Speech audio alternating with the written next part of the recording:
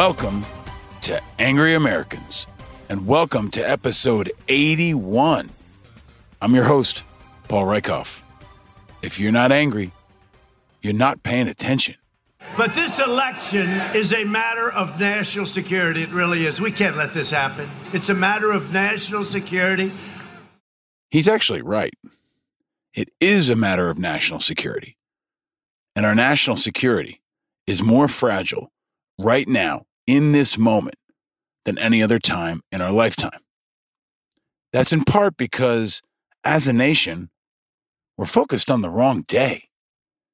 For years now, we've all been focused on November 3rd, 2020, Election Day 2020. Everyone, nationwide, worldwide, has understandably obsessed around primaries, swing states, turnout, voter suppression, down-ballot races, Russian attacks, and on Election Day, November 3rd, 2020. But very few are talking about what happens on November 4th, 2020. Very few are talking about the day after. The day after. This is not an exercise.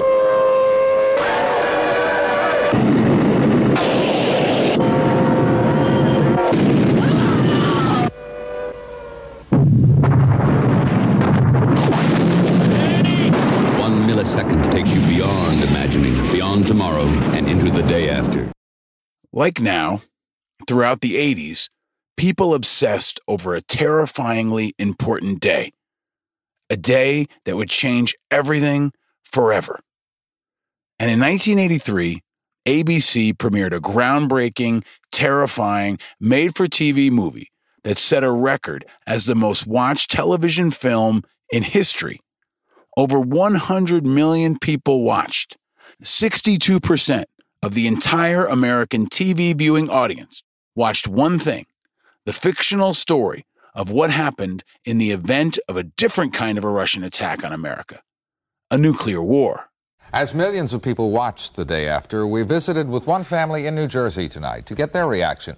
Paul and Mary DiPascali watched with their 11-year-old daughter, but they sent their 5- and 8-year-old children to bed because they knew the film was very, very powerful and probably too much for them.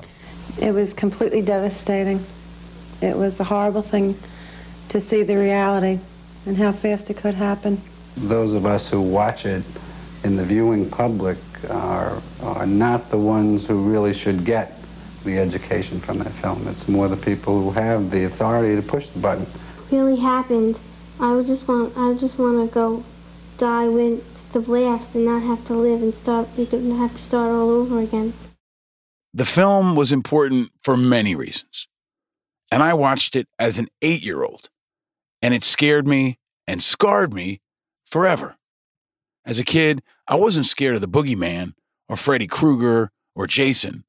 I was scared of an intercontinental ballistic nuclear missile attack.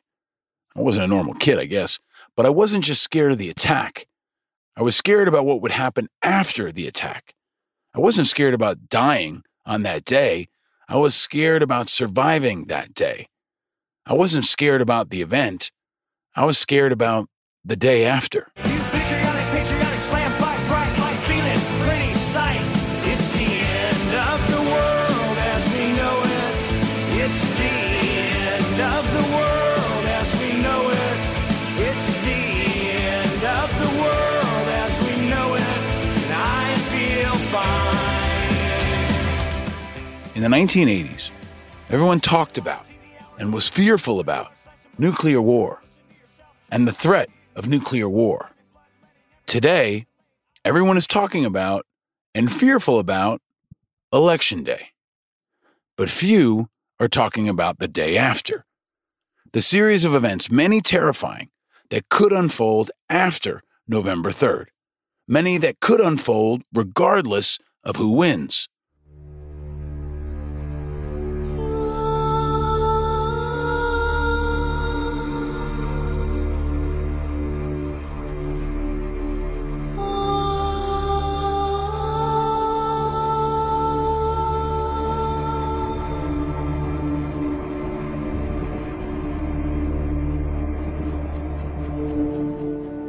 armed protests, civil unrest, violence in the streets, domestic terrorism, deployment of the National Guard, deployment of the active duty units, attacks by foreign enemies, attacks by domestic enemies, attacks on our leaders, attacks on our infrastructure, our systems, our cities, our towns, our families.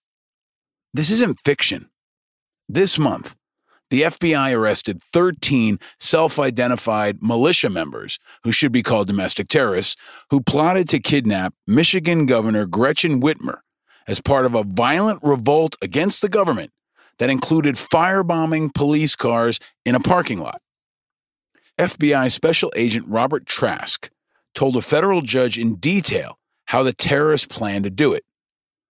37-year-old Adam Fox, the ringleader of the group, told the FBI his idea was to take Whitmer out on a boat and leave her in the middle of Lake Michigan and disable the engine and just leave the boat. The FBI testified in court that the goal was to take Whitmer to another state and try her for what they called treason. And these domestic terrorists weren't alone. According to the FBI, the Michigan suspects are part of a larger group of terrorists from at least 5 states that met online and recruited members through social media and planned to carry out attacks against government officials. Specifically, the FBI testified that these terrorists were upset with Whitmer and Virginia Governor Ralph Northam because they had issues with their lockdown orders. This is not an episode of 24. This is not a Tom Clancy novel. This is not fiction. This is happening in America right now. And it could be small potatoes compared to what we could see on the day after Election Day. I don't wanna wake up. I wanna flow it through my streams. Getting me high under my feet. I don't wanna wake up. Wake up. America could wake up to a very new reality on the day after Election Day. Just like the day after 9/11 awakened America to the very real threat of terrorist cells inside our borders, introducing us to Al-Qaeda and a terrifying array of new threats ranging from shoe bombers to attacks on military recruiting centers to the Fort Hood massacre to bombings at the Boston Marathon. After 9/11, on the day after, on 9/12, we entered a new reality of new threats. And after November 3rd, on the day after, on November 4th, 2020, we may enter another totally new reality of new threats. One where plots to kill political leaders, attack police stations, or take over government buildings are not surprising anymore, but expected.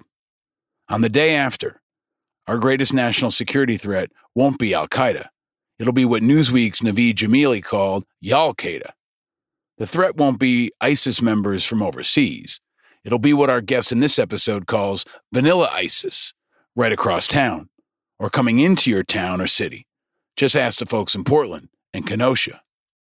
On the day after, and really right now, the greatest threat to our national security, the greatest threat to you and the ones you care about, is not an Al-Qaeda cell of foreigners. It's a disgruntled American in your own town. It is about our national security. It's all about our national security. And on the day after, it could be bad. Very bad.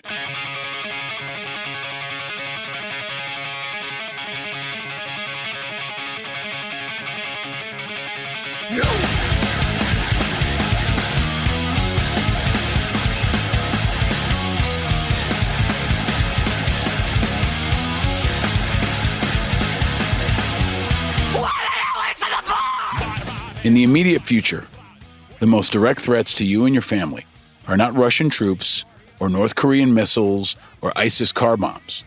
In the immediate future, the most direct threats to you and your family are a lonely college kid with a sniper rifle, a wannabe militiaman with a bomb, or, of course, an angry Trump supporter without a mask. This is our new reality, and the media is not talking about it. The media is not talking about the day after, but we are. This episode, we dig deep into what could happen the day after Election Day.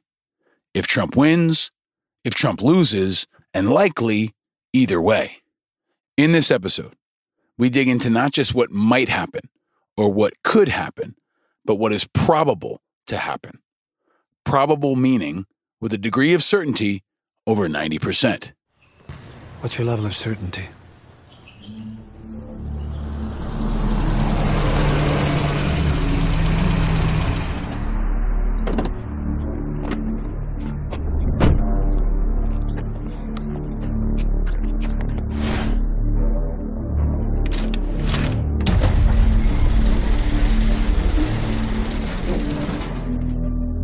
I am not uncertain. Bobby Axelrod should be convinced. There's no debate between the candidates this week. Trump blew that, and the media empowered him yet again to do it. He whined and pouted, and the media caved again, and for the same reason they always do.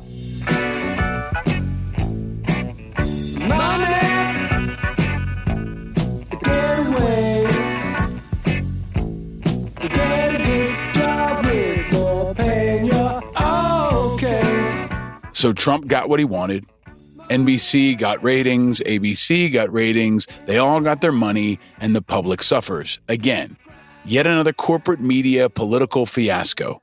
This is why C-SPAN and PBS should have all debates and town halls. The most important election in history shouldn't be influenced by media profits. But there's no debate.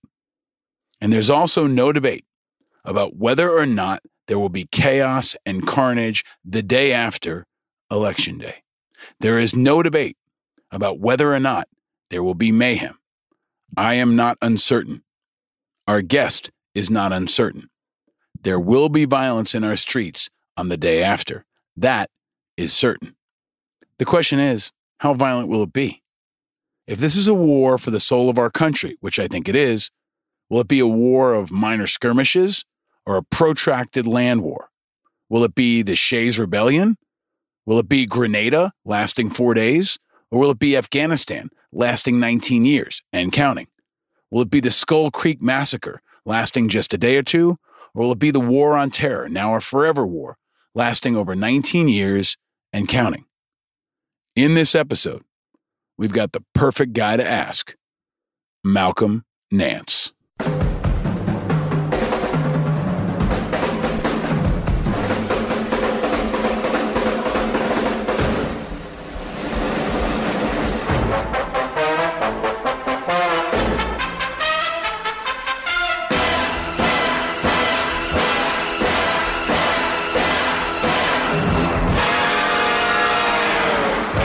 Malcolm Nance is a decorated military veteran, an astute analyst, and a truth teller.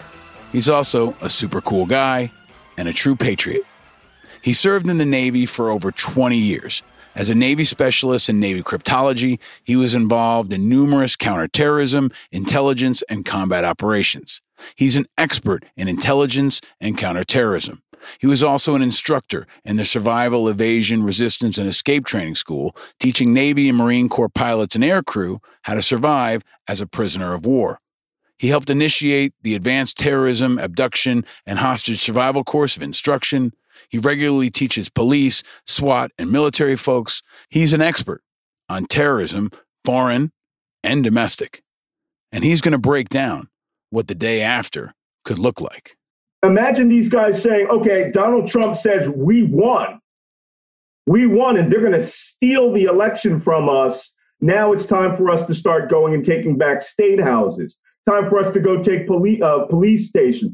Time for us to go out and do armed demonstrations on the streets, right? You know, I tell my neighbors this all the time. I'm a competitive shooter. And they go, oh, Malcolm, I heard you're a gun guy. I go, yeah. For someone who is out of control in my village who comes onto my property. I'm not with you. I'm not a militiaman, right? And these people have these fantasies in their head that they are essentially the Wolverines. They're the guys who are fighting the invader forces. Malcolm understands the threats we face on the day after. He's going to set the stage. He knows about the battlefields. He took part in combat operations that occurred after the 1983 Beirut barracks bombings. He was involved in the 1986 U.S. bombing of Libya. He served on the USS Wainwright during Operation Praying Mantis. He was aboard that ship during the sinking of the Iranian missile boat Joshan in 1998. He served on the USS Tripoli during the Gulf War, and he assisted during Bosnian airstrikes. He's been to Iraq and tons of other places he can't talk about. If you're a longtime listener, you remember he joined us last summer back in episode 13. It was one of our most downloaded pods ever. Go back and check it out if you've never heard it before for much more on Malcolm's incredibly fascinating life story, his favorite drink, his first car, and his Peeps answer. But as I shared back then, I met Malcolm years ago, pre-pandemic, strangely and amazingly, at Tavern on the Green in Central Park with the great Ron Perlman from Sons of Anarchy and our Fireball guest from episode 3 and recently in episode 64. Malcolm introduced me to Ron Perlman. He's introduced me to lots of information, and he's going to introduce you to what the day after could look like. Stakes was high when I talked to Malcolm last summer, and they're even higher now. The highest yet. Stakes is high. You know them stakes is high. When you talking about stakes is high. Y'all know them stakes is high when we dealing with them. In the wildest dreams of ISIS members, they couldn't have dreamed of making America as vulnerable as we are right now. They don't have to dream about it, because Donald Trump is making it a reality. This is not an ABC made-for-TV movie. This is not a reality show. This is our true reality. In 2016, the Russians attacked our elections, attacked our country, attacked our people. This year, they don't have to. They can just sit back and watch Donald Trump do it. He's the Osama bin Laden of the stupid. He's the ultimate political suicide bomber. He's a dirty bomb of American politics. He's an intercontinental ballistic missile of disruption and stupidity. He's now truly the super spreader of the coronavirus. But long before that, he was the super spreader of something else, the stupid.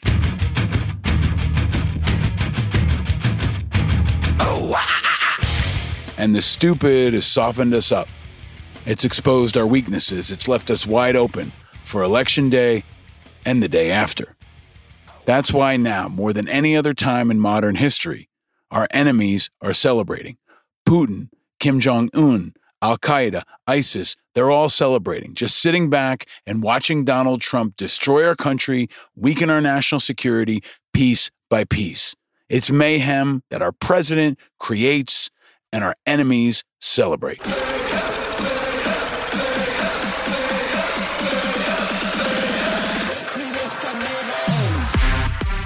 And now, they're not just celebrating in private, they're doing it in public. This week, Trump got the endorsement that should make everyone angry. This week, our president, our commander-in-chief, was endorsed by the Taliban. After 19 years of war in Afghanistan, we finally got something to show for it. The endorsement of our president by our enemy.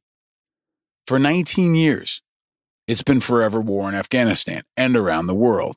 And on the day after, and for many years to come, it could be forever war here at home. It might be big, it might be small, but make no mistake, it'll be war.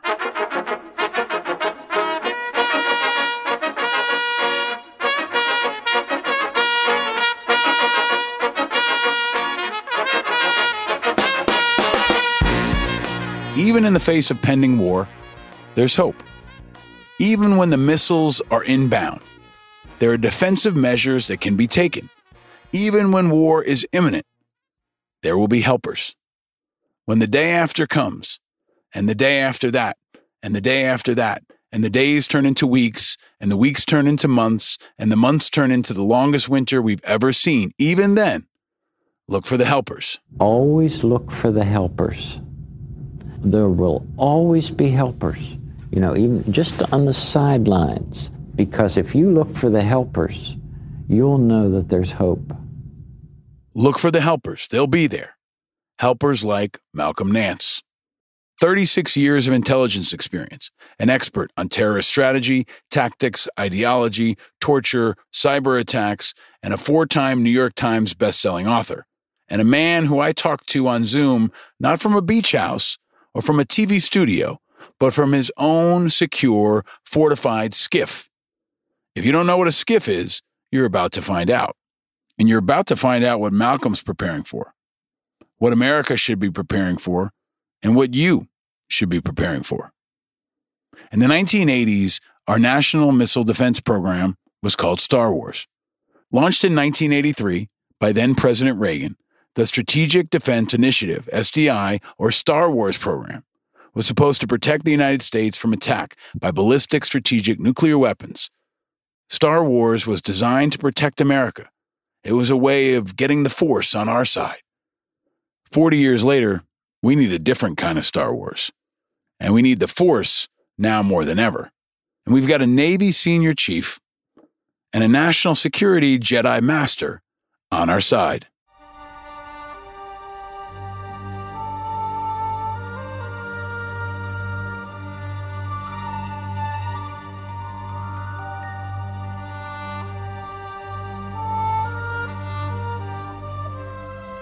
We need all the Jedis we can get for the great battle to come and for the day after and the many days after that. This is a fall of mayhem, and Angry Americans is going to continue to guide you through it with powerful guests and a unique, independent, hard-hitting perspective unlike anywhere else in the media.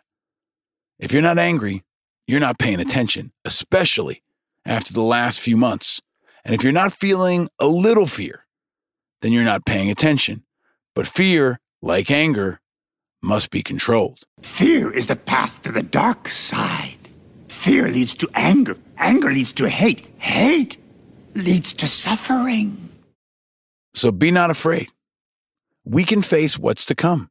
We can face it with a lightsaber glowing strong of the 4 eyes: integrity, information, inspiration, and impact. The bombs are getting ready to drop. I am not uncertain, and neither is Malcolm. And by the end of this pod, you won't be either.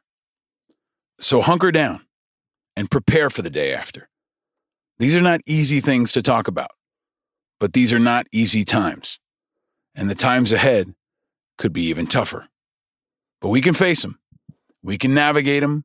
We can pass them if we prepare ourselves and each other, if we face our fear, and maybe more importantly, the fear of others. Fear that President Mayhem is stoking by the minute. Fear that he's stoking right now. And no matter what happens on Election Day, we will be ready for the day after. Welcome to a conversation about what happens after the election. Welcome to a conversation about the day after. Welcome to Angry Americans, episode 81.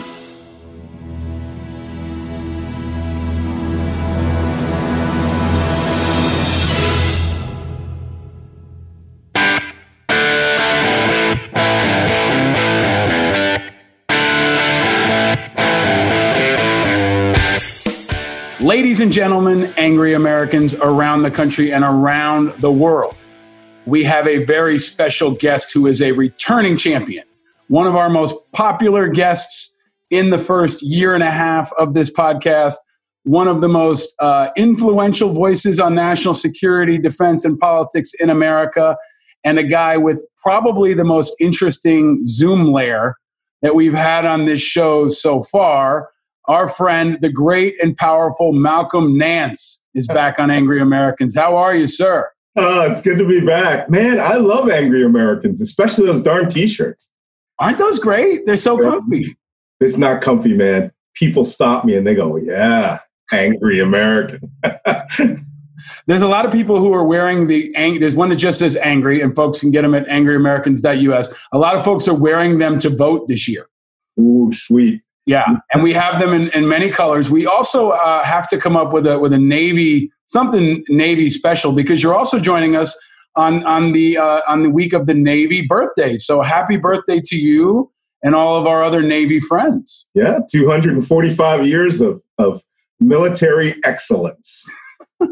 So before we go into a lot of national security, politics, so many things I want to chop up with you, can you tell us, most folks are listening, some folks are watching. Can you tell us about the really cool room you're in back there? I see some camouflage. I see a flag. It's a pretty cool setup you got going on back there, man. Yeah, well, this is the result of being stuck on ships, submarines, and, in the back of Humvees and other places where I was doing my collection for 25 going on 30 years.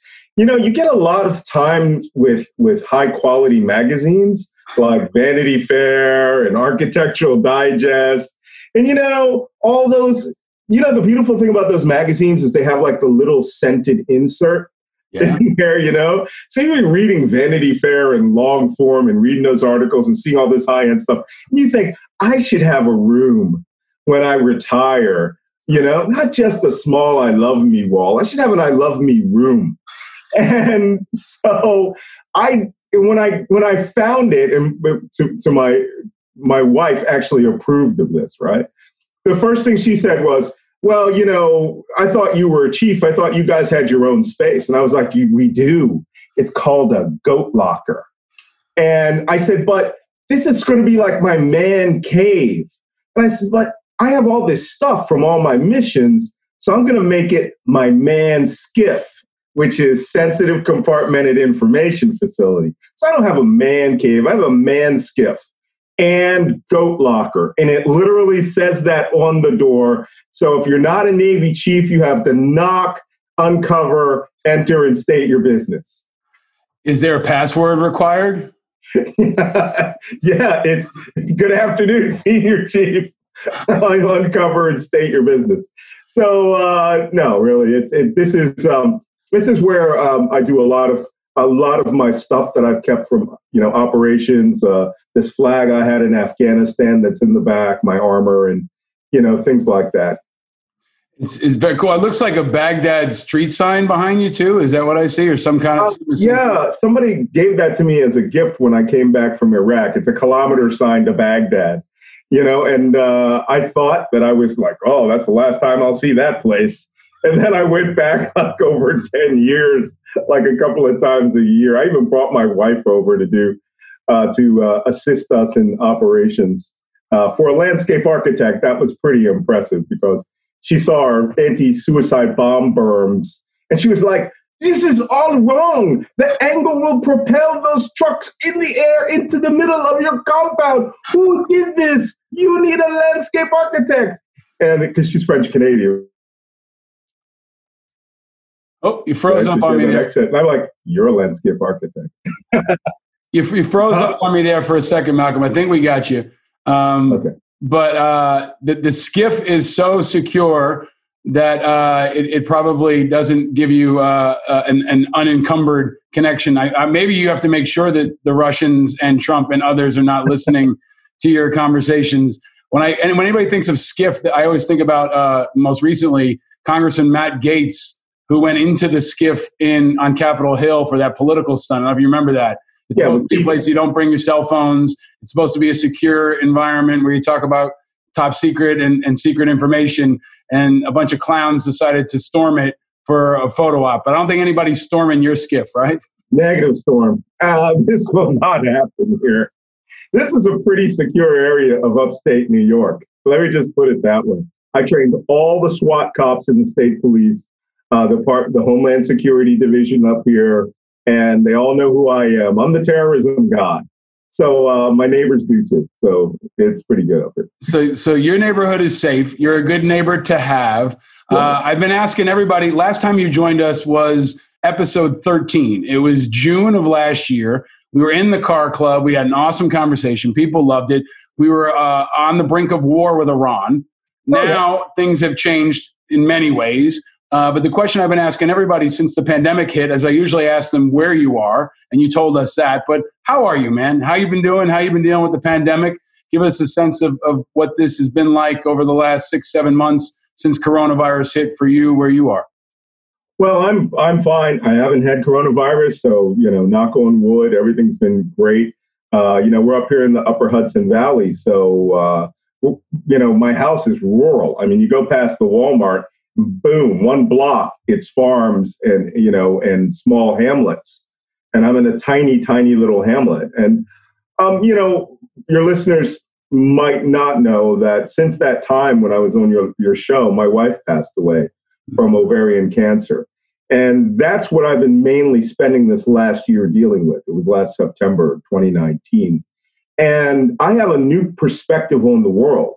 Things are fleeting. And, they say that when you become, we call it the W word, right? A widower, which we all hate. You get projects. And in fact, Joe Biden is right when he said that, you've got to lean into the world. You have to want to help and improve the world, to be something, be part of something much bigger than yourself, and give your loved one the legacy they deserve. And I think that that's very important. And it's certainly been important for me. Well, my heart's been with you. I know, so many of your fans and folks that follow your work have been thinking about you. As with everything in your life, you've approached it with tremendous courage and candor. And I know a lot of other folks have drawn strength from your journey, man. Your wife was an exceptional woman, so talented. Two of you were like a power couple, the likes of which I've never seen. Your story leading into this gives us a sense of the... We were a power couple, and it was, when and I spent 20 plus years in the military. My first thought was, I don't want to marry someone that likes my job. She hated my job, and then I came back and, we start dating, and then I go to Iraq for a year, and then I go, hey, why don't we move to the Middle East? You can get much better jobs. And she did. She had awesome job, a $4 billion budget in the Middle East. And she was learning all these things that I had learned over the decades, and then watching them apply to how she went to the grocery store, how my daughter and son were doing at the university, Paris Sorbonne over in Abu Dhabi, and then bringing her to Iraq. And she just jumped right into the spy game. I mean, she was just like, all right, this is fun. Everybody thinks you're armed Americans. I look like a Turkish lady because she would wear a hijab. And I was like, man, it's true. She just glides through the streets in places where I got to be upgunned. So it was great. And you know what? She's actually way more talented than I ever was. And so now this last year, certainly since the start of coronavirus, it's been very clear that my job is to fulfill her legacy. We have this giant house we've been renovating for 13 years, and it's not my house. This is Maryse Beliveau-Nance's house. And there will be a historic marker about her life and her legacy living in this house. I'm a nobody in comparison.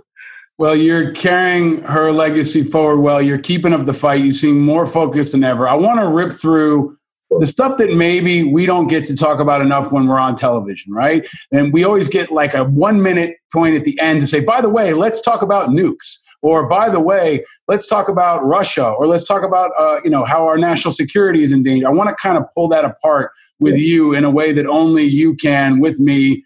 For folks that maybe aren't thinking enough about national security, the country's at war with itself right now.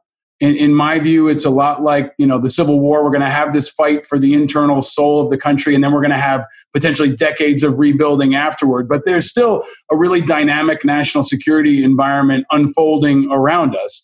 And I want to rip through a couple of those and let you rip through them in a way that really only you can. And let me start by asking you, Malcolm, set the stage for us. I asked you to do this last time when we were facing down Iran, right? You and I were on TV on a regular basis. Coronavirus hadn't hit. We didn't know if Trump was going to start a nuke war with Iran. A lot of things have changed. Some things have stayed the same. But can you lay out for us the overall national security landscape right now that the American people face? Yeah. Okay. Well, first, let me do it State of the Union style. Yeah. The national security environment that the United States finds itself in globally right now is poor. I would say grave, but I would only say grave. Of course, the next step is war, right? but I would only say grave if you were to say factor in your domestic politics. The rest of the world is poor because we are not a player in the rest of the world the way we had been since, I don't know, we landed on Normandy in 1944, right? I mean, it's been pretty good since then. But the world is now, how can I put it? It's becoming bipolar in the sense that we, as the United States, since the age of Trump, has been a policy of withdraw the United States from the markets in the world unless it benefits Donald Trump, mollycoddle and support dictators and strongmen who we have just spent, since 1944 knocking down. Literally remove the word democracy and democracy building from the State Department mission. They did that in 2017. So where technically the United States became a pay-to-play country. And that had never been done before. We talked about that last time in the last podcast. The sheikhs of Saudi Arabia would never have thought that they could buy an American president just by showing them their palaces and how many Bentleys they have and putting unlimited money and potential money on the table for them and their children. No one would have thought that and weapons sales to that country would have allowed them to murder an American, resident journalist, just grind him literally into dust and spread his bones in a forest, and that the president of the United States would actually be on your side and act and cover for you, deliberately cover for you, and then brag he covered for you. So that is our allies. I mean, we have removed ourselves from the NATO alliance technically. Donald Trump said, and in 2018, he had a meeting with the King of Sweden. The Prime Minister of Sweden. And the Prime Minister of Sweden said, we're not actually a NATO country. We just, coordinate with NATO. And Trump said to him, that's how I want the United States. I mean, it's like you forming angry Americans and saying, okay, well, I don't want to actually have a podcast. I just want to coordinate with these people, and other people, and maybe it'll get broadcast someday. No, you either have it or you don't. We created NATO. We created NATO as a global defense, a defense alliance which spanned the North Atlantic region, brought in Europe, post-war Europe and the United States into a defense pact. Donald Trump, when he met Jens Stoltenberg, the president of NATO, Secretary General of NATO, and he had told him the United States, he thought NATO was an economic forum. And Hans Stoltenberg had to explain to him NATO was a defense alliance. Right. I mean, it was incredible. The first meeting, he's having to explain NATO's mission, NATO's role, why all these weapons were under NATO control, why we were coordinating through the Department of Defense and not the Treasury. I mean, it was crazy. Donald Trump was so utterly ignorant. He did not know that NATO was a defense alliance, and all he was concerned about was getting dues out of NATO, which NATO has no dues. It is not, a country club with golf fees and carts to rent. Okay, the German, the Franco-German, mechanized infantry brigade is not leasable to the Secret Service, right? You just can't rent that. So our alliances have been undermined. And then, of course, there's his insane love of foreign dictators, Egypt, Turkey, you throw the Saudis there, North Korea, and his absolute fascinating love relationship with Vladimir Putin, the second father that he didn't have. So, and you notice as we discuss this, with the exception of Venezuela, it's almost like in Venezuela and Mexico building the wall. Latin America doesn't exist in Trump land. Right. I mean, just whoosh, doesn't exist in his world.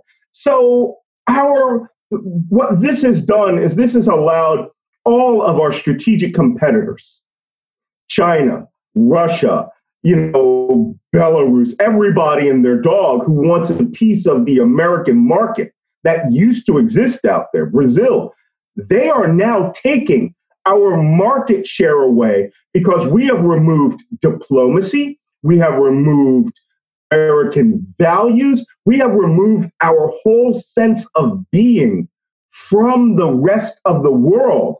All right. And to a certain extent, Donald Trump has sort of adopted this pimp's attitude of, hey, yo, where's my money at? But, when he's not out, pimp slapping our allies, he's bragging to the other, alpha pimps around the world. It's amazing that this analogy pops into my head. It's really true.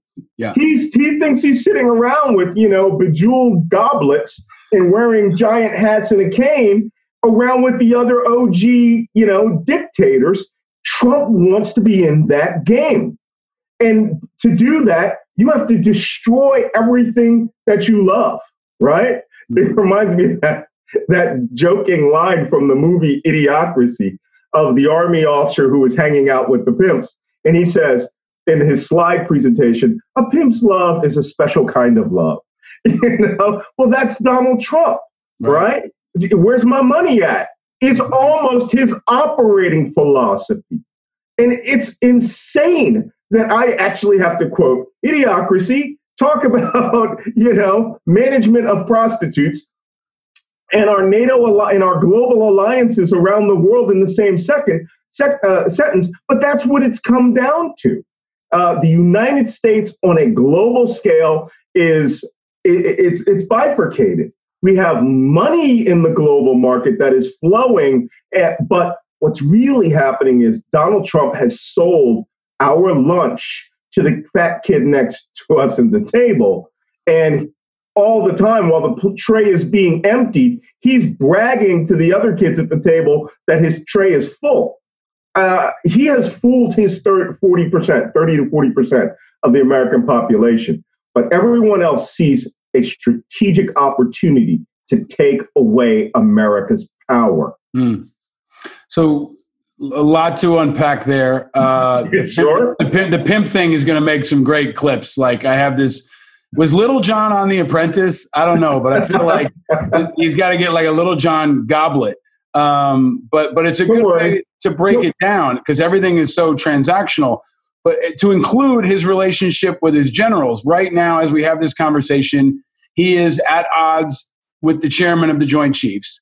After politicizing the chairman of the Joint Chiefs, General Milley, when he dragged him out into the streets during the protests in Washington, D.C., alongside Secretary of Defense Esper. Now he tweets out that he's going to pull all the troops out of Afghanistan by Christmas.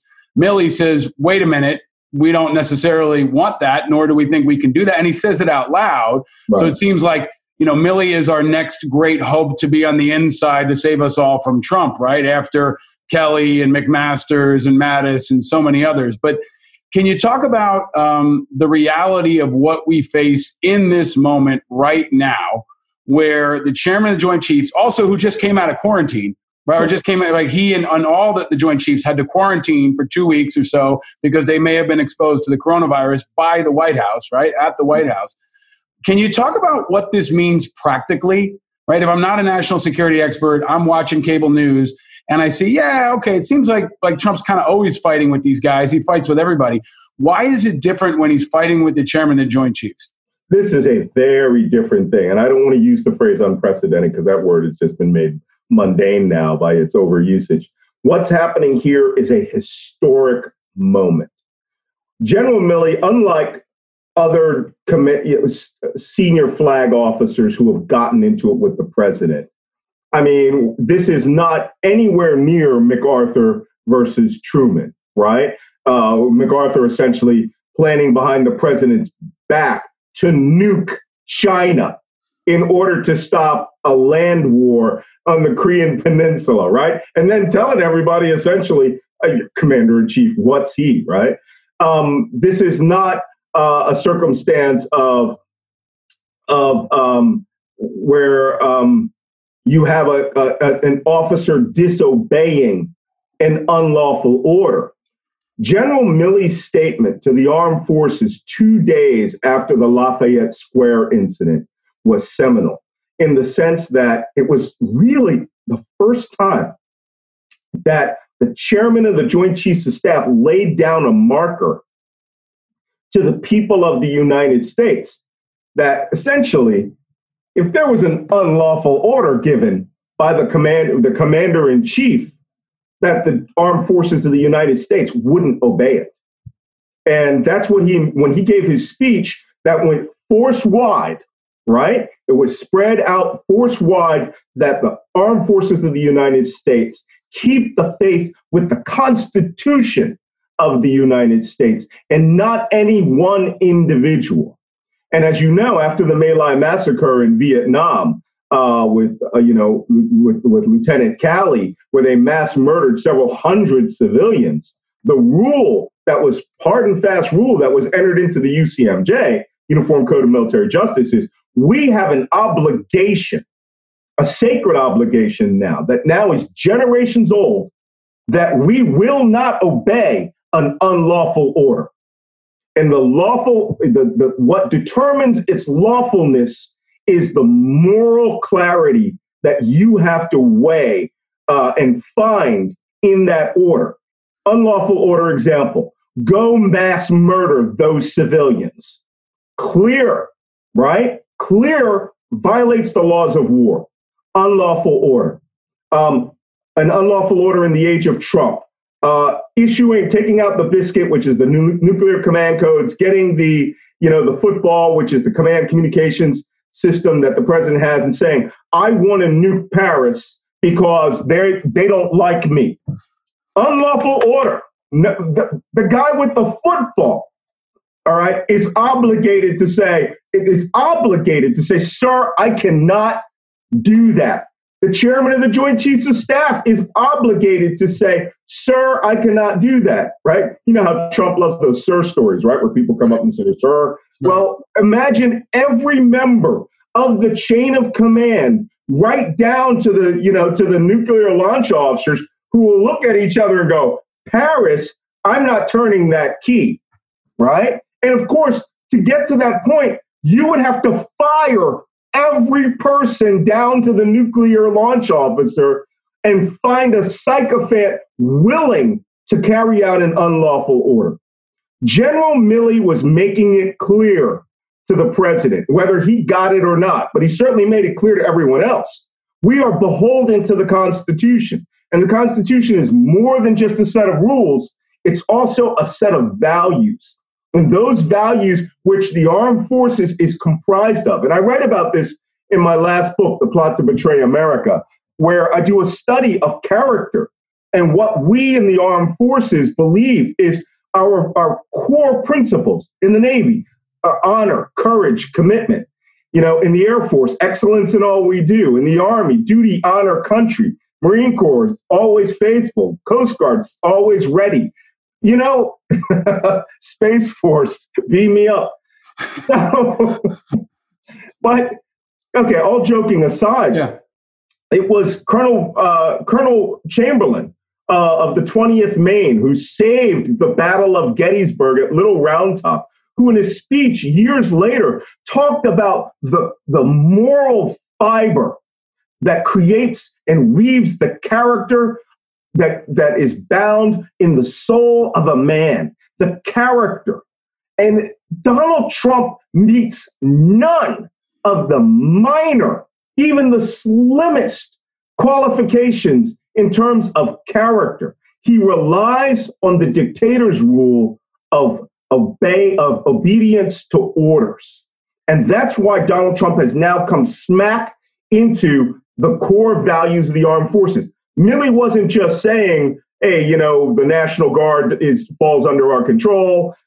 He ordered back every force that was under his control. The 82nd Airborne's Ready Force that they bought to Washington, D.C., the Ready Brigade, they ordered them back. The 10th Mountain Division Military Police ordered them back, ordered all the ammunition that the National Guard units had brought with them, ordered them returned, and then essentially, didn't obey any further orders on troop deployments 3 times. the Joint Chiefs were asked to bring more troops. And 3 times, they had to go out to the PX and get a haircut. Right. So thank you for the history lesson. That's part of why I think it's important to bring you on this show, to go all the way back to the Civil War and beyond and put it in current context. I've been outspoken about Milley. I think he should have resigned. At the point in that declaration to the force, he also apologized for allowing himself to be politicized in this typically noble way, where he apologized for allowing himself to be politicized without focusing attention on the fact that Trump politicized him, right? So there's always kind of a pulling of the punches that's been happening. But maybe there's a calculation now, Malcolm, with General Milley, and now it seems more and more like with Secretary Esper, too, who said today he has no plans to deploy military forces to polling sites. It seems like maybe they've done a calculation and said, Trump can't fire me in the last 30 days. Right. I'm going to be here until the election. I'm going to hold as many of the lines and bolster as much of our integrity and protect the force as much as I can. I mean, that seems like a calculation. But let's take this a step further, because part of what I want to do in this conversation, Malcolm, is not just analyze the news item that happened today, where, for example, Trump tweeted a conspiracy theory saying that Obama and Biden killed SEAL Team 6, right? That's the flashpoint of the day. I don't want to get distracted by that. I actually want to ask you and have a conversation with you about projecting to the future. Because those of us who are military strategists, those of us who are political strategists, are thinking about the future, not just for our businesses or for our country, but for our families. Sure. And many of us, I think, see what could be a very potentially flammable, violent time around the election and in the weeks afterward, maybe all the way through to January, various levels. It could just be, riots, or it could be the Proud Boys versus the Wisconsin National Guard, right? This could escalate to a level we've never seen since the Civil War. And a lot of folks are looking to the military to be our savior. A lot of folks are scared to death of the military because they don't know if it's our military or Trump's military. And that's maybe the most damaging part of what he's done. But can I ask you to project? Last time you were on the show, I asked you, what would war with Iran look like? And you laid it out with a great degree of specificity. I'm going to ask you now, what do you think the election month will look like? And the months that follow, based off the best knowledge we have right now, how do you see this militarily unfolding, domestically, obviously, and potentially internationally as well? Let me reach back to something. I like to choose popular fiction from time to time to give some illustrations.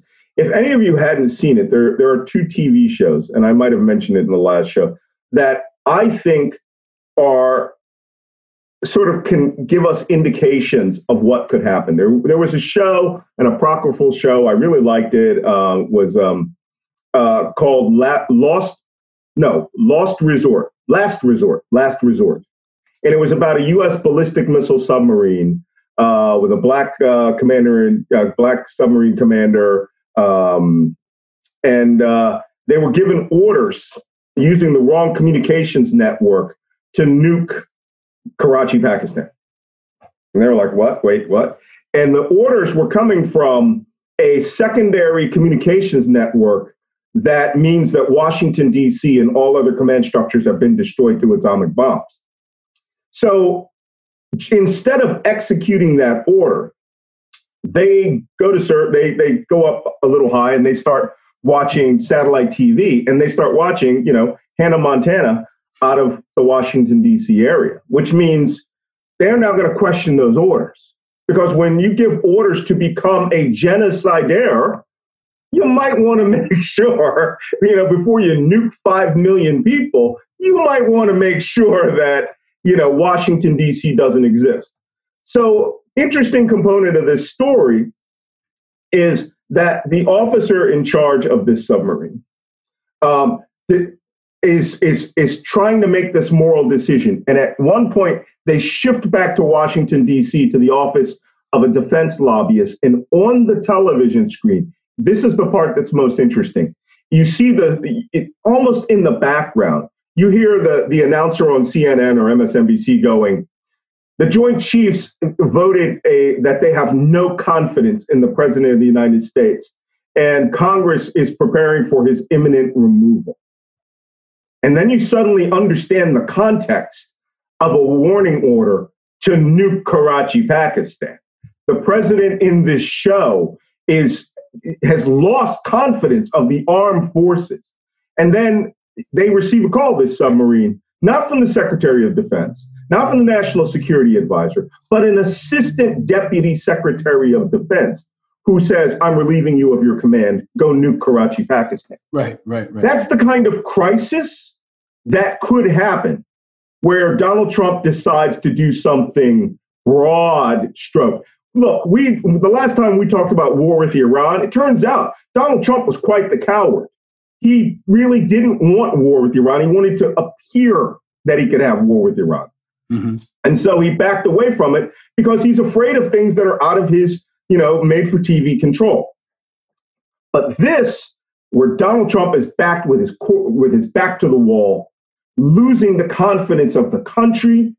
It was his biographer the other day who said, this is where he will lash out, because his philosophy is, if I go down, everyone goes down with me. Right. I don't believe that will happen, but I do believe we could be in a circumstance where next week we wake up and suddenly all of the chairs of the Joint Chiefs of Staff are resigning along with General Milley. And you know what will happen? I mean, the first thing you have to do is you have to extrapolate. What happened? Well, the only thing that could have happened was that Donald Trump gave a crazy order while we were sleeping, and they were like, hell no, I'm not doing it. My deputies aren't doing it. The force chiefs aren't doing it. And you can work your way down to the guy who's at the latrine at Fort Bragg, right? He's not going to do it either. And that's a possibility, because there are crazy things going on right now. Bill Barr started dropping hints last week that Hunter Biden and Joe Biden were on his radar. And then Trump started dropping hints that he wanted Barack Obama essentially arrested and indicted. Rudy Giuliani today put out a whole bunch of emails taken from the Ukraine saying Hunter Biden should be arrested to a certain extent. He needs an October surprise, in October. Well, we only got 2 weeks left in October. So imagine him saying, I'm going to order the arrest of Barack Obama or Joe Biden. Now, they have Secret Service protection. Those officers are sworn for life. Whose orders do they follow? Do they follow the protectee code or the director of the Secret Service? Are you going to have a gun battle between his security force, his personal protective officer, or some local cops that throw a perimeter around Friendship Heights, between Capitol Hill Police and Washington, D.C. SWAT? This is so crazy that we're talking about it. That means it's now within the realm of possibility. Right. I don't hold any truck for crazy. The other scenario is so television show number one is The Last Resort. You mentioned Hannah Montana, but that's not the second show you want to talk about. No, there's another one, because even worse. I think it's important. When I was in Iraq, someone once said, just because you're paranoid doesn't mean they're not trying to kill you. That's correct. Just because we cover these scenarios, or they're crazy, doesn't mean they're possible. This is a man who stood before the UN and threatened to wipe out North Korea. Right? He has made these statements before. It's not unreasonable that he could make a proclamation, but he also, and maybe this is where I'm going to ask you what the second show is. He could also just say, I'm on my way out. I'm going to go. All my supporters go down fighting. Right? And maybe a small number of them will do that, but there are a small number that will do that. So we could see skirmishes, right? You could see these quote unquote militias that I think are terrorist groups. I'm sure you have thoughts on that, right? Little terrorist groups, domestic terrorist groups, the Proud Boys, others, trying to create essentially terrorist activities that have to be put down by the FBI, like, for example, kidnapping the governor of Michigan, right? These are real world scenarios that are unfolding. So I just want to underscore that this is real. It is possible. And that our national defense apparatus is not only planning for it, they're addressing it. We don't even know what they're facing right now, but in real time, the CIA, the FBI, all of our national security apparatus is monitoring and putting down these types of things while we record this conversation. Right. I will say this, and I say this as an intelligence professional, and I would never, prior to 2016, ever have thought any of the things I said out of my mouth over the last 4 years, every bit of which has turned out to be true, which I predicted in some circumstances years in advance and wrote 3 books about. I would never have imagined any of them being true, because for them to be true, you would have to be in this crazy Tom Clancy world where the fabric of the United States was not just, not rendered, but literally taken with scissors and cut into pieces. And as I like to say, where like Trump has removed the star, the blue field and the red stripes, and has just made an all-white flag, because that's his version of tribalism, which, by the way, is the flag of surrender. But just to even talk about these things was crazy. Now, I don't have to discuss them. I don't have to prognosticate them. I'm now, Monday morning quarterbacking what has actually happened. And so when we do an intelligence analysis or a projection, that's one thing. But everything that I've said in this last few minutes of what could happen over the next 2 weeks, I have high confidence. High confidence is 90% up that these things could occur and that they could literally rip this country apart in the next 14 days. We have seen the things that have really hit us come out of nowhere. Virtually no transmitting the punch. And Trump, I think, because there is no process in his head. It's all gut, spur of the moment. What can I do to amplify things and terrify people and upgun my supporters? The next scenario that you asked about. Yeah, this is the second television show, right? Yeah, the show. It wasn't not Hannah Montana, no, the show in the which I had no idea you were a big fan of, but well, that's how you checked whether you were nuked or not, right? You can see Hannah Montana. Because Hannah Montana, like roaches, will survive everything. Everything. Right? Okay. So the other show was a TV show from the mid-2000s called Jericho.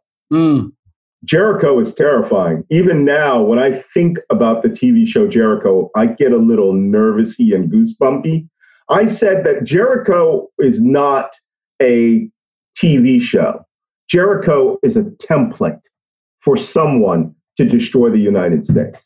And it's an unlikely scenario, you might think, where these ultra-extremist, disparate right-wing groups get together with a director of Homeland Security and using a government contractor that's like Halliburton, take 23 atomic bombs that were supposed to be dismantled from the Belarusian arsenal and detonate them east of the Mississippi to eliminate liberal America. And that's not the real scary part of the show. The scary part of the show is the entirety of 2 seasons of television comes down to how a tiny little village survives without any governmental infrastructure support until the 10th Mountain Division arrives, to stop range wars between one village and the next. And the most dangerous thing you could do in the TV show Jericho is leave the perimeter of your village on a road. And I just thought, when I was watching it, I realized that does not require a nuclear bomb to go off to do. Right. That requires civil unrest at a level where people could turn their little towns into armed fiefdoms, and that the state, county, and national forces can't handle an uprising. So the place that I live in upstate New York is about 20 miles west of South Egremont, Massachusetts. And that is where the final battle of the Shays Rebellion was fought. And if you recall the Shays Rebellion, it was a tax rebellion, Massachusetts, late 1790s. And they just decided they were going to have another American Revolution. George Washington ordered the governor of Massachusetts to bring out the state militia, and he had a special code, a special addendum to his frag order, to his force order. Bring cannons. Okay? So in South Egremont, these yahoos with rifles went at it with the state militia, and it quickly ended when they started shooting cannonballs through them, killing, of course, the guy who started the rebellion. This is how it might have to end up for some people who think they have enough AR-15s and ammunition, and they and their big fat, Meal Team 6, fat boys are going to go out and seize control of the government for Donald Trump. That could also manifest itself overnight. Yeah, this is the conversation I want to have, because it's the one that you're not seeing on cable news. No. It's the one that we're having with our fellow national security, military veterans friends online, on the phone. We're talking about different scenarios, and we're scenario planning like we've been trained to do, right? Right. And now we're looking at the landscape where we see these, terrorist groups, militias, whatever we want to call them, doing checkpoints, right? Like actually executing checkpoints. They are unmarked. They have weapons. It's exactly what we saw. It's exactly what we saw in Fallujah, exactly what we saw in Baghdad. They're asking for your papers. Who are you? Where you're going? They have no authority. Right. It's not. I've explained to people before that what was in large part a civil war in Iraq was not the blue and the gray. It was a shark tank.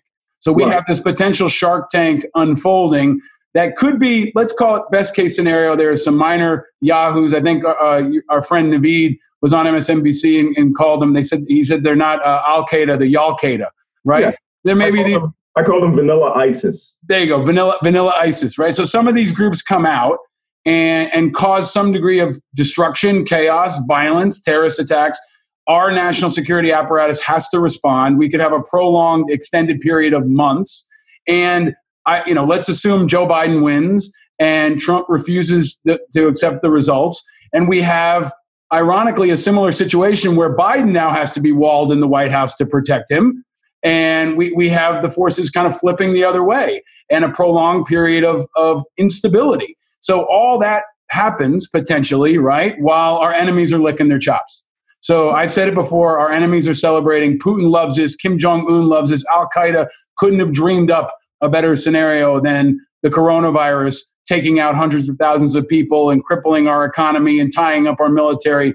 But go back to what happens then, right? So let's assume Trump is out. He's taken out. Biden comes in. I mean, are we looking at a new normal where America feels like Israel for years, where there's a constant threat of some kind of violence? Or does it feel like the Middle East, or do you feel like this runs its course? And if so, how long does that take? I've trained a lot of people in Homeland Security divisions or state Homeland Security departments over the last 20 years. I started with Georgia Department of Homeland Security in 2002, where, I had to bring counterterrorism and intelligence principles down to the street level SWAT cop. Right. But there's some things that they taught me, too. I mean, I went through SWAT officer school while I was in the military with Capitol Hill Police. And that was all Los Angeles police SWAT guys. There's one thing that I learned about them. They like a fight. OK, so I mean it. Police forces are jealous organizations. Set aside the few bad apples that have caused these horrific murders of African-American men. The average policeman wants to go home, and they do want law and order. But when you give them an extraordinary threat, they relish that fight. Okay. I mean, I trained New York State Department of Homeland Security, and I was going over with them how the ISIS members inside of Paris during the Bataclan massacre had established secondary and tertiary safe houses. And in one scenario, the safe house in Saint Denis, which I later went to, that it was the snipers that initiated the gun battle.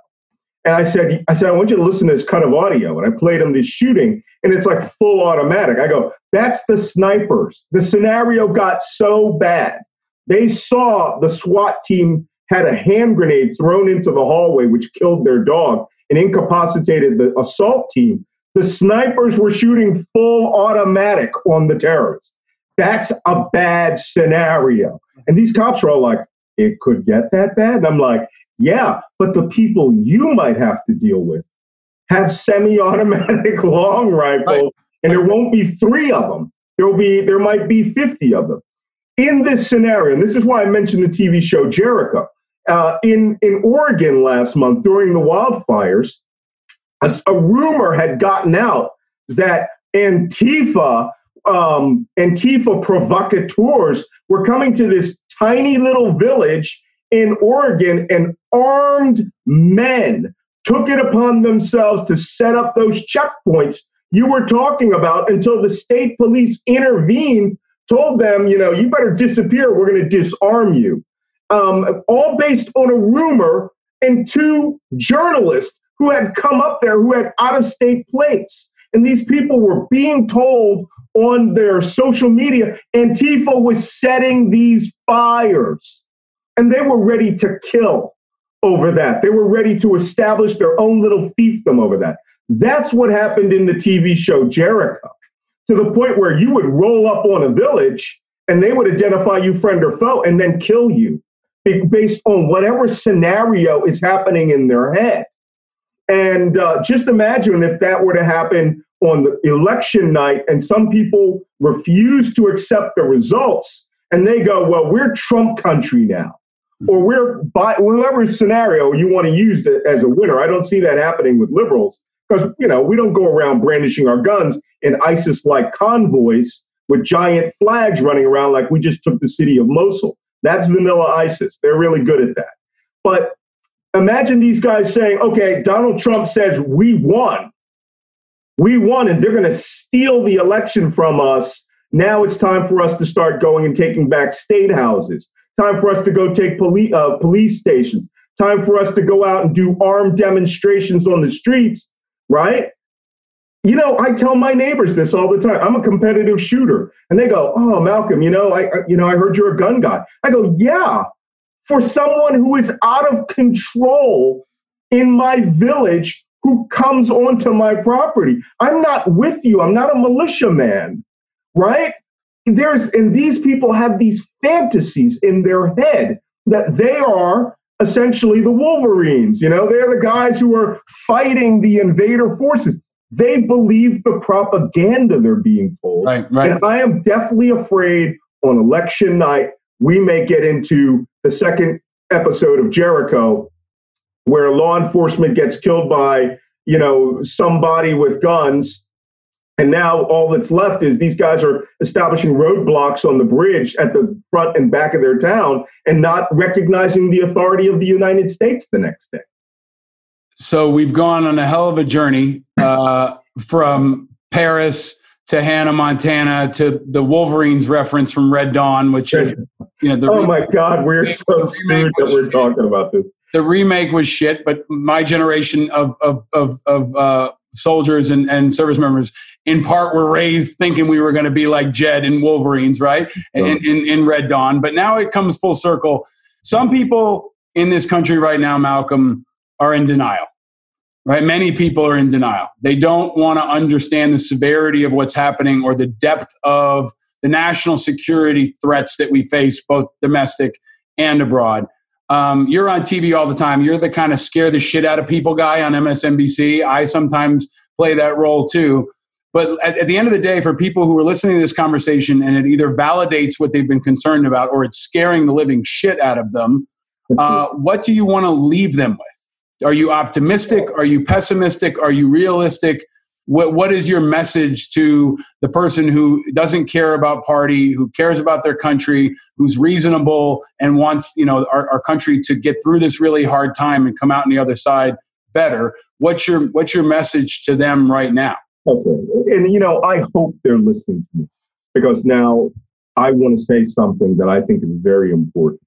I was born in Philadelphia at the Naval Hospital in Philadelphia. I was raised in that city. I was steeped in the words of the founding fathers. I believed in everything that they wrote, they debated about, they argued about, the values that they espoused, even though some of them were flaming hypocrites. Thomas Jefferson was sleeping with his late wife's half-sister, who was a slave, right? I mean, so these things, though, mean something to me. What was written, what the values we have held for 245 years means something to all of us. And if you call yourself a patriot, if you call yourself American, the next 3 weeks, is the one time you must pay attention to what's going on in the world around you. We literally could be at the end of the American experiment. Yes, we could have an election, but if we find people refuse to go by the results on either side, if armed people decide they're not going to accept the results of the election, or if we elect a third, this third-rate dictator.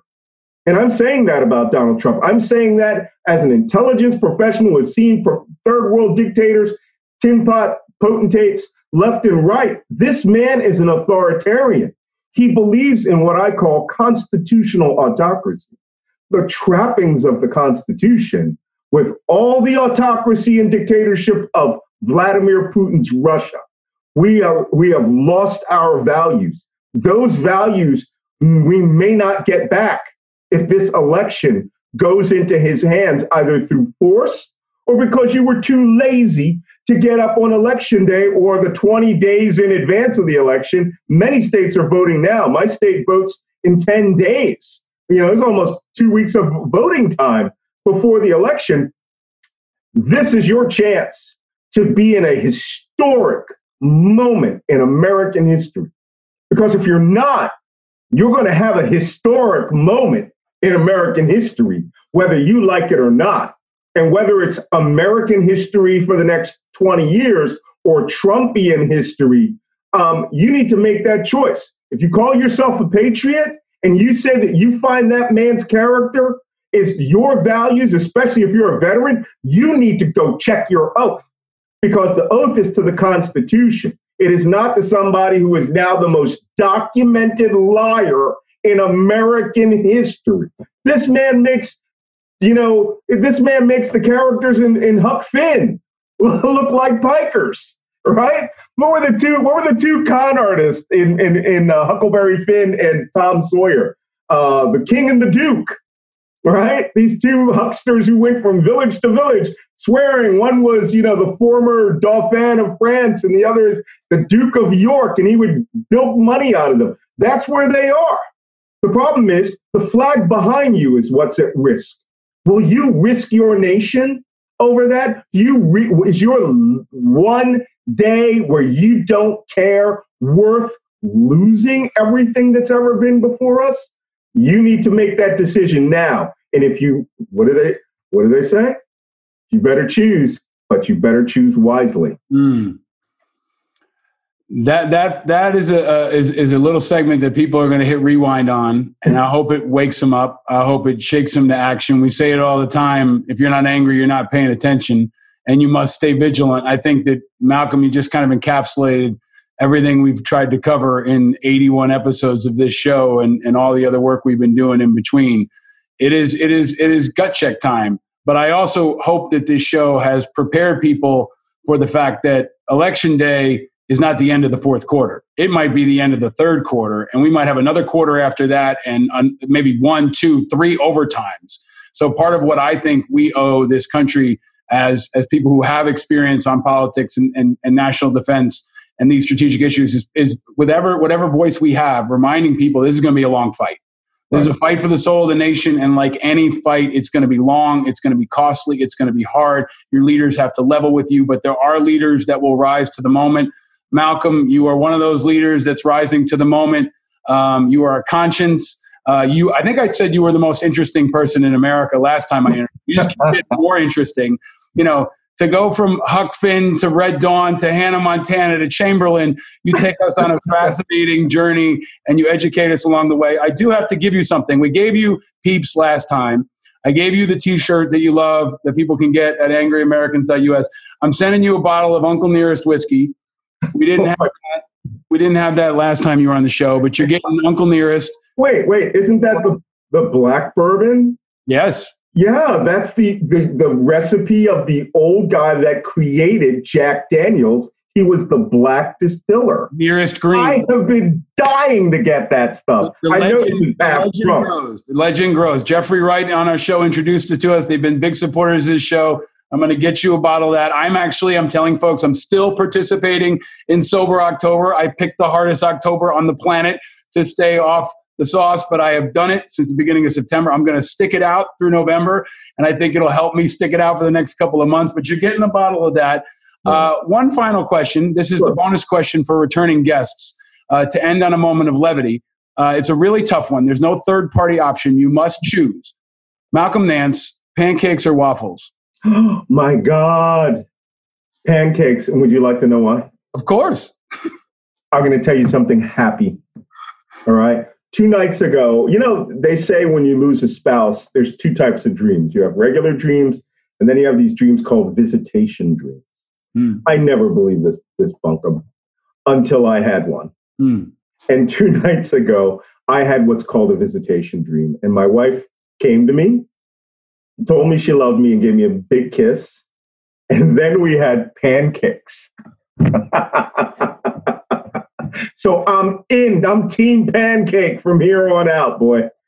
That is a great answer. And the spirit is strong within you. Your wife's spirit is strong within you, and all that you and your wife and your family and your entire team have been doing over this last couple of years, especially, is so critical. I think we're all team pancakes right now. Yeah. But I am so grateful for your leadership, man. I thank you for coming back on Angry Americans. I hope you'll come back again. Happy Navy birthday to you. Yeah. And we're gonna continue to monitor this situation. But you're a great American, man. I'm honored to have you as a friend. I hope wherever you are in that skiff, you're staying frosty and you're staying vigilant. I am too. I hope you do too. And I love this show. Keep up the T-shirts, man. They're awesome. This show loves you back. Ladies and gentlemen, potentially the future governor of the state of New York, the great and powerful Malcolm Nance, live from his underground bunker, which will only fit a couple of you. So take it in your own hands and let's all fight for our country so that Malcolm Nance can get elected governor of New York. That's it from here. Thank you, Malcolm. You're welcome. Stay frosty.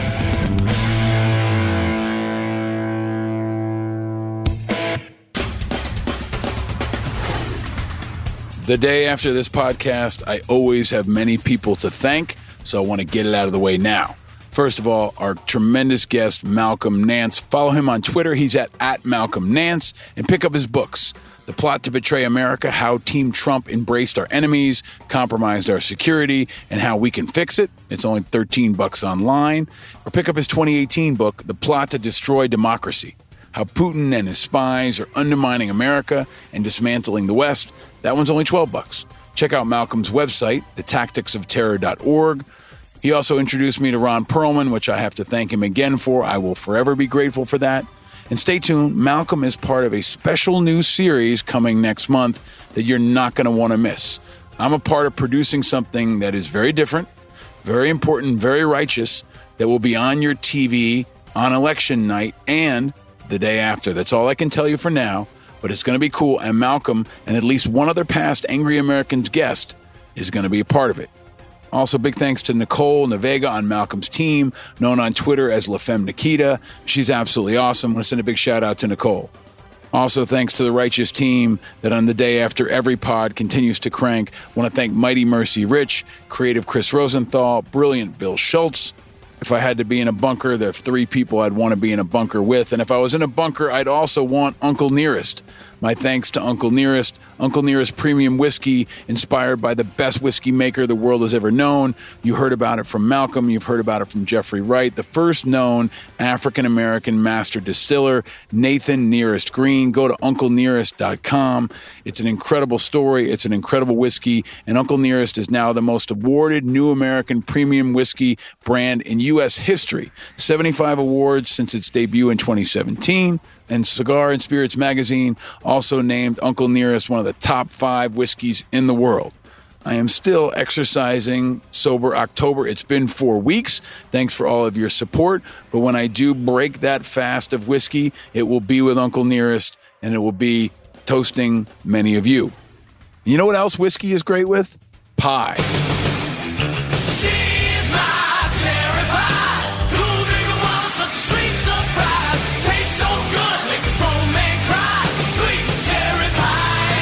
And I want to send a big thank you to my friends at Noble Pies. I got an amazing pie from my friends at Noble Pies, Cherry, one of my favorites. Please check them out at noblepies.com. They're a bakery and farm located in Warwick, New York. Fresh ingredients, local farms, really delicious stuff.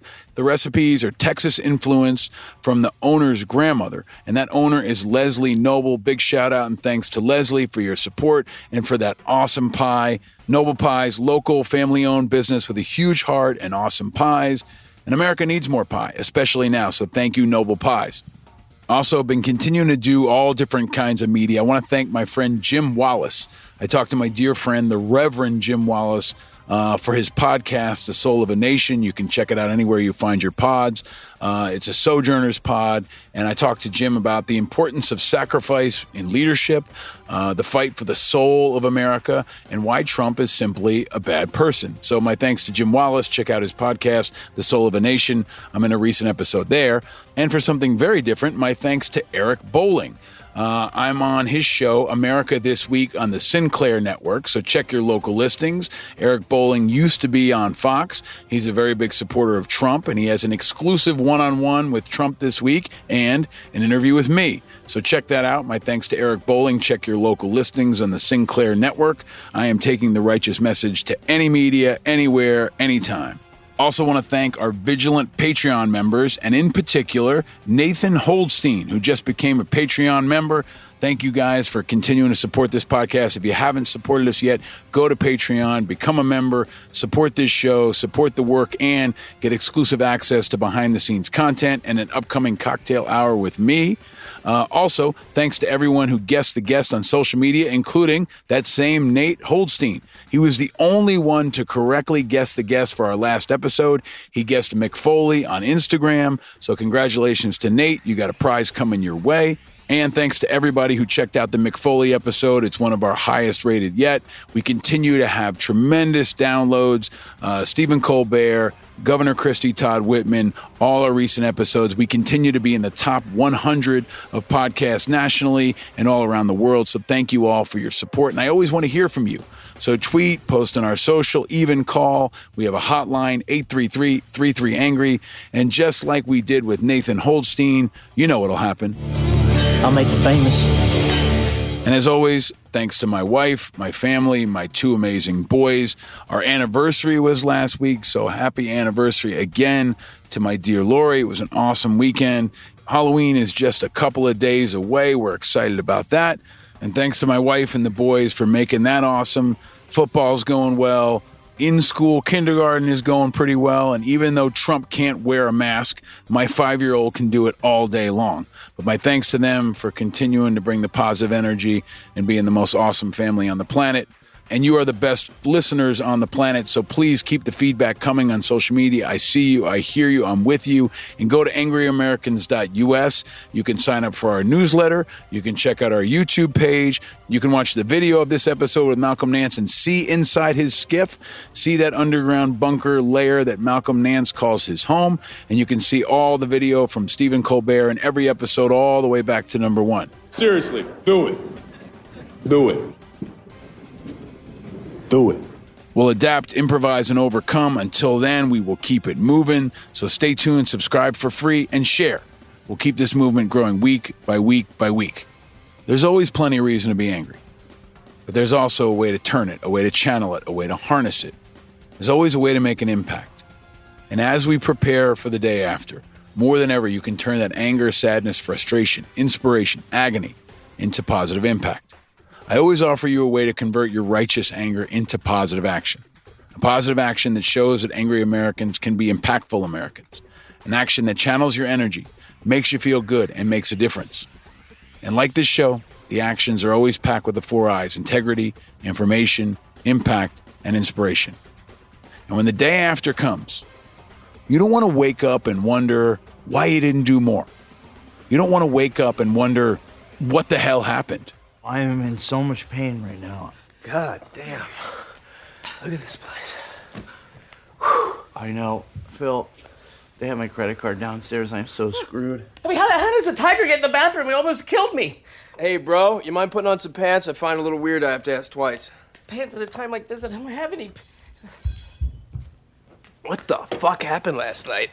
Hey, Phil, am I missing a tooth? I can't. Oh. Oh, my God. America, when the day after comes, let's not be the guys from The Hangover. As Malcolm shared, this is it. This is the time to spend any unspent rounds. This is the time to drain the tank. This is the time to leave it all on the field.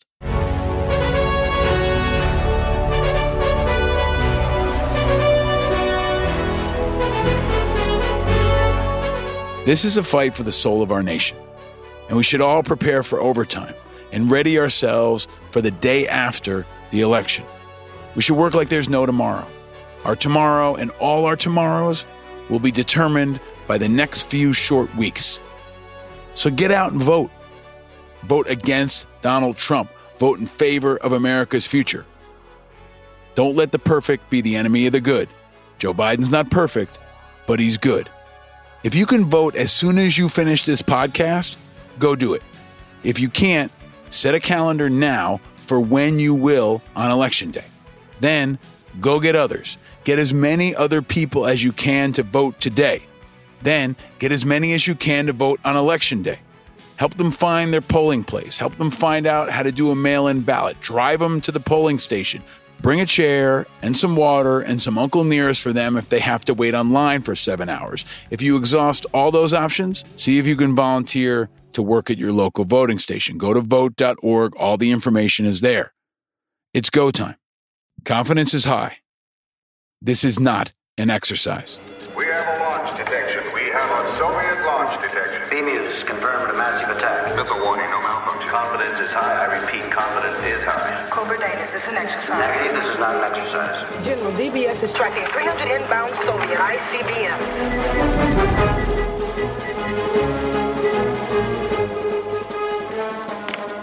Tell me this is one of your simulations, Mr. McKittrick. All right.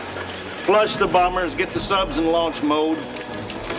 We are at DEFCON 1. DEFCON 1? We are at DEFCON 1. This is not a war game. This is not a simulation. This is the fight for the future of our country. It's the final countdown. Nobody made a greater mistake than he or she who did nothing because they could only do little. So in these final days, do whatever you can and prepare for the days after. This is the final countdown. And it's okay to be angry, especially now. No, you're not alone. We're all a little angry. That's because we're paying attention. And we're in this together, just like we will be on the day after. I'm your host, Paul Rieckhoff.